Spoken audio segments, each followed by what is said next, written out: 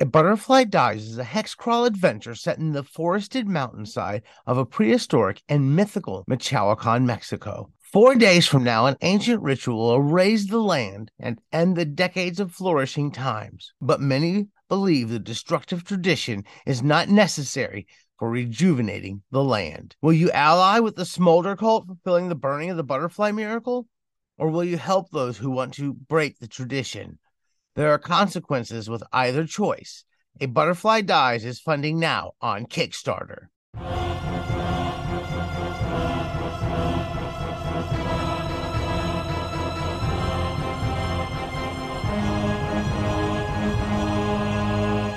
Welcome to Wobblies and Wizards. I'm your host, Logar the Barbarian, joined by my guest today, Nick, the creator of Ready Play Games. Welcome. Hey, Logar, thanks for having me. I'm excited to be talking to you. It's good to be talking to you, and you've got an interesting, your games, Ready Play Games is a little bit different than a lot of the role-playing games we look at. Is that what I'm hearing? Yeah, so I kind of came into the role-playing world through Dungeons and Dragons like most people. Then that basically got replaced with an endless supply of board games as I got older and couldn't dedicate as much time to long-term scenarios. But kind of what brought me to this idea of Ready Play Games was the little mini origins that happened in 2021 in October. I played an incredible role-playing game that was created by Gail Clendenin, who hosted it. And the premise for it was called Happy Birthday Tess. And I just booked for that because I didn't know anyone at Origins. Happy Birthday Tess? Yeah. I didn't know anyone at Origins. I'm like, all right, I'll sign up for this. I'll crash someone's birthday party. Excellent. But it was a role-playing game it was a crazy idea. So basically, all the 5 people who showed up was all in charge of a different aspect of Tess's personality. And we all decided what she did on her 30th birthday. So like I was in charge of her inhibitions, another person was in charge of her shame, another person was in charge of her depression. So like it was kind of like Inside Out, but way more emotional and dramatic. And so periodically she would just like kind of hand out cards that showed people's that showed memories Tess was having of earlier birthdays. Yeah. And that would kind of influence what we were making her do during the day. And so I was just blown away by the fact that I didn't need dice. None of us needed pencils or papers or anything like that.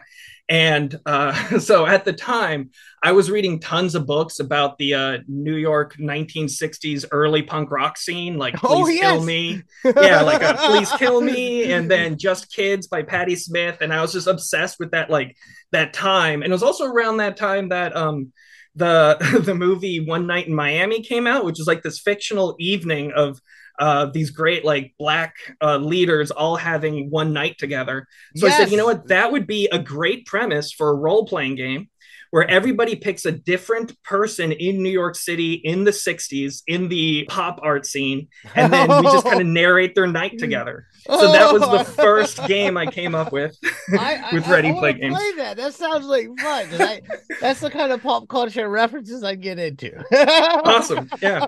So I called that one 15 Minutes of Fame. And the way I designed it was each player, 3 to 4 players and 1 GM, each player got 2 cards. Oh, sorry, I didn't bring this up, but Ready Play Games, each scenario I've done is a small box with 18 cards or less. So in this one, each player gets 2 cards. One is their character's portrait. The back is a little bit of information about them and how they feel about the other players. Then they get another card that shows the inventory that people can see, so like their clothing. And then on the back of it is stuff that they have in their pockets. So that's kind of their inventory going into this evening together. And of course, a lot of that inventory is drugs. I really want to play this game. Fill my pockets, please. Awesome. So like the characters you can play as are Andy Warhol. So that one I had to have someone that everybody knows. I was gonna say it. Oh my god! Hold on. I cannot stand Andy Warhol, and I am obsessed with Andy Warhol in a weird way. There's the Andy Warhol sphere, and so many things happen. He can be so terrible at times. Anyway, so this is early Andy Warhol, and like his little bio I wrote is he's still trying to figure out what his public persona is, but he's the hot thing because he just did his show at the World's Fair.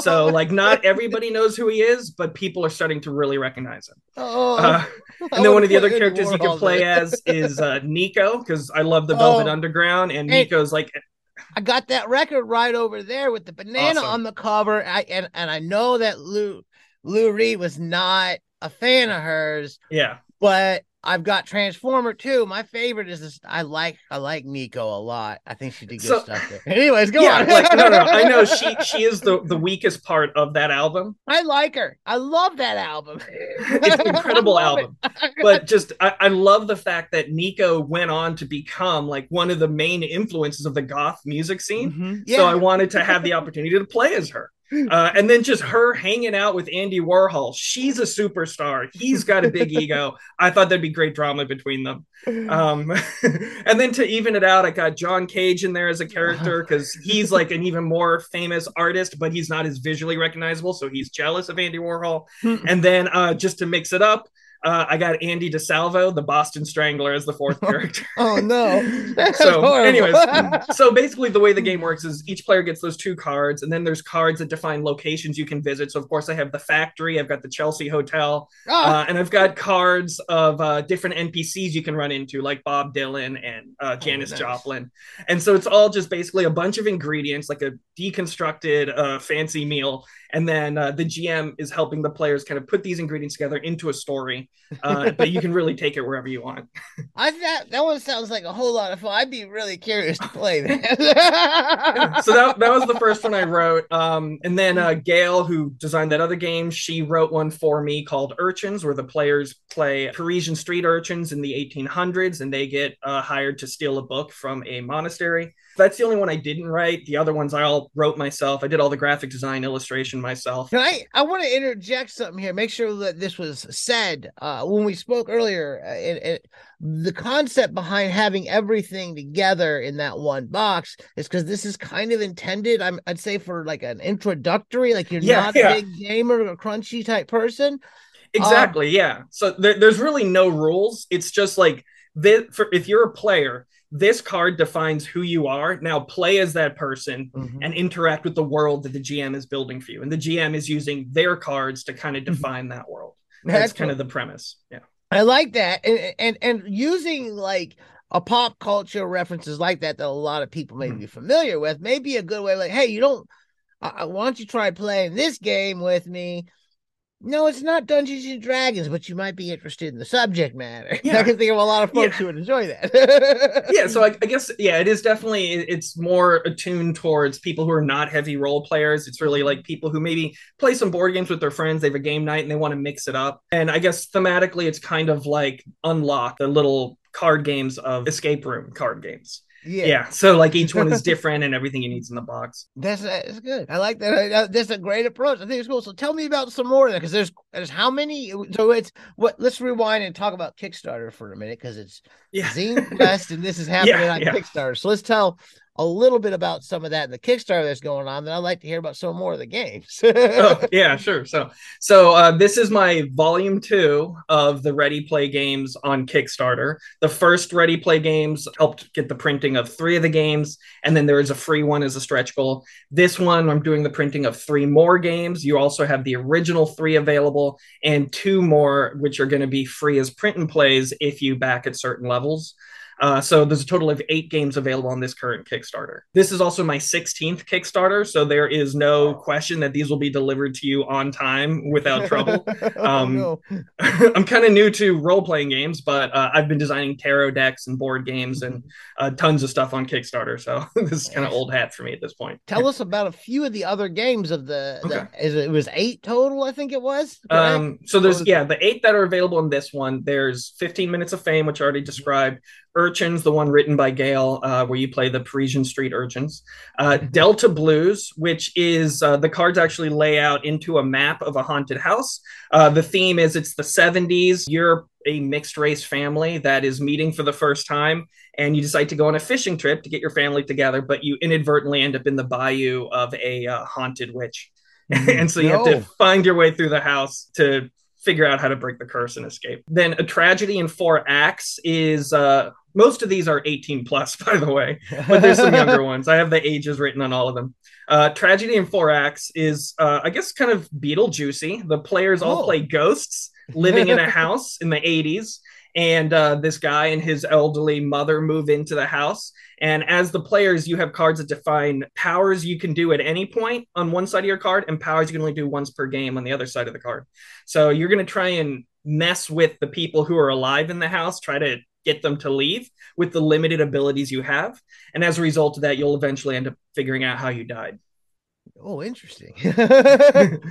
And then Secret Identity Crisis. This one's kind of inspired by Midnight Mass, the Netflix series. Oh yeah, you know what? I really like that. Oh, yeah. So I loved all the scenes of like the Alcoholics Anonymous scenes. Yes. And my mom's also going through AA, and like I was kind of inspired by that to basically like, what if superheroes had to go through AA too? But so the way this works is everyone gets a card that shows their superhero identity on one side and then their secret identity on the other. It's up to you to create your powers and who you are. You're just going off the illustration.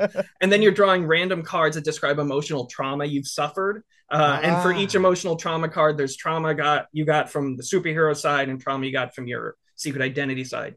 So the GM has a list of therapy topics, and they're acting as the group therapy leader. And you all are just kind of role playing your character and kind of creating your character as you make stuff up through the game using your trauma as inspiration. This could get interesting. This could get interesting. I appreciate it though. Yeah. I like approaching like at gameplay. I'm curious how something like this plays out. Well, it's the first one I did that doesn't have a story. But I love the idea that you could use that to define a character that you might want to explore in other games. Yeah. So it's basically character creation is the activity. That's cool. Yeah, I like it. It's an interesting. And is there a DM, or are you actually acting out your characters in the meeting itself? So the DM is the group therapist. They're the only person I gave powers to. I call them Neutral Ground. That's their superhero name. They have the ability to calm people or make people angry just by touching them. Oh, no. And then his backstory is that his wife caught him doing that to her, and it ended up making his marriage fall apart. He became an alcoholic, and then he decided to get his life back together and start helping other people as a group therapist. So that's the GM is playing a character in that regard, and everyone else is just using their cards to define and figure out who they are in an improv setting. There's a good recovery there, making something positive of it in the end. Yeah. Totally on that. Yeah, we passed those divorces. And then so Inri, the players play nuns in a convent in Austria in the 16th century who get visited by God. He gives them the ability to perform small miracles, and that ends up catching the attention of the Inquisition. And then the final two, which are I'm Not Scared and You Live to Tell the Tale. Those are both kind of more improv-y conversational games. With I'm Not Scared, each card has 10 adjectives on one side and 10 nouns on the other. Everyone is playing middle school students who are a summer camp trying to scare each other. So you start off by just calling out any two-digit number, like 25. You grab two cards, get the second adjective from one, the fifth noun from the other, and then to tell a scary story about how you survived the creeping goblin. And then other people can interrupt you with another two-digit number, and you'll draw more cards and have to weave that into the story. I like that. We played the game. We played a lot of it with my family. It kind of awesome. A little bit makes me think of the game Once Upon a Time, which is similar, like making the story off the card. Oh yeah. I played that one forever ago. I forgot about that. But there's definitely a different element there going on, and I like that. And that's the kind of game that I'm able to get my daughter to play with me when I can get her to play a game with me, because she doesn't want to play D&D. Yeah, I get you. So this definitely seems like one I would have an easier time getting the non-D&D people in the house to play with me. Yeah, and then so the last one, and You Live to Tell the Tale, similar situation with 10 adjectives, 10 nouns, but thematically, you're all adventurers who are waiting out a sandstorm in northern Africa in the 1800s, just telling stories about things you barely survived. So like the words involved are a lot more like adventure themed. So, like boastful, crazy stories and trying to Yeah, top each other. So, yeah, I, yeah. So that one's kind of, I mean, that process was kind of inspired by the role playing game, The Adventures of Baron Munchausen. oh Um, yes, yes, yeah, yes. I got that. yeah. And so I liked the idea of like just putting the adjectives and nouns in there so that people who are less comfortable role playing will have basically a prompt that they can work off of. And that's a thing too. Like, I think that's a thing that might even be like I've run into these people, especially like when I was like in like Cass County, Missouri, of all places. Ran to a lot of folks who told these really tall tales, and it was like who they were.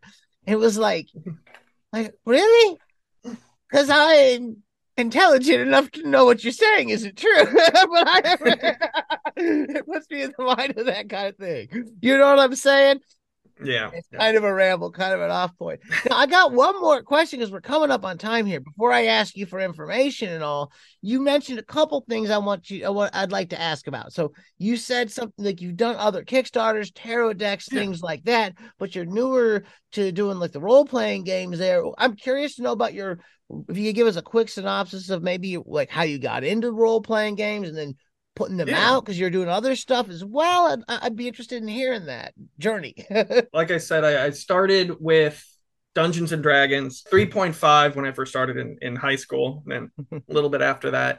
Then I moved up to Nashville and started playing fourth edition with a bunch of people. I never played fifth just because I was with a group of gamers when that came out. Yeah. And then it just kind of became board games from then. But when I started kind of starting my illustration business, which is chain assembly, I started off by doing coloring books and pins. Then I did a tarot deck when the pandemic started because I wanted to force myself to have a very elaborate project so that I Yeah. wouldn't waste the time. So that was my first tarot deck, and it went like crazy. So I did a board game after that. Then I did an oracle deck. Then I did another tarot deck. I think Mm-hmm. I can't remember. I've done so many of these. The Ready Play Games idea. I originally had it as a Patreon, Yes. but I had no idea how to market Patreons because I didn't have a podcast or anything like that. And the whole time I had this thing live, I only had one backer. And so, but then when I went to Origins as a vendor selling my tarot decks and stuff like that, I hosted a seminar there on how to optimize your Kickstarter and like lessons I've learned from doing Kickstarter Mm-hmm. and working with manufacturers in China. And it was there that I met Zach Goins at World of Game Design. Yes. And he saw my Ready Play Games and he's like, "This is a great product. It should not be on Patreon. Help us get this on Kickstarter so that we can like." And he told me about Zine Quest, and then he told me about like Old School Essentials and Morkborg, and I learned so much from him. And I'm like, oh my god, there's like actually kind of an existing market and place to sell these things I've been making and making no money off of. Oh, no. So it's just been great working with him, and I've been learning so much. And now I'm like almost done designing a Morkborg zine that I'm already 76 pages so far, all original Oh, illustrations, nice. 10,000 words. It's going to be a huge project, but I'm excited to see well, maybe that. when we stop recording, I'll share my screen and show you some things because I haven't really shared anything publicly about it. But that's kind of how I ended up with the Ready Play Games.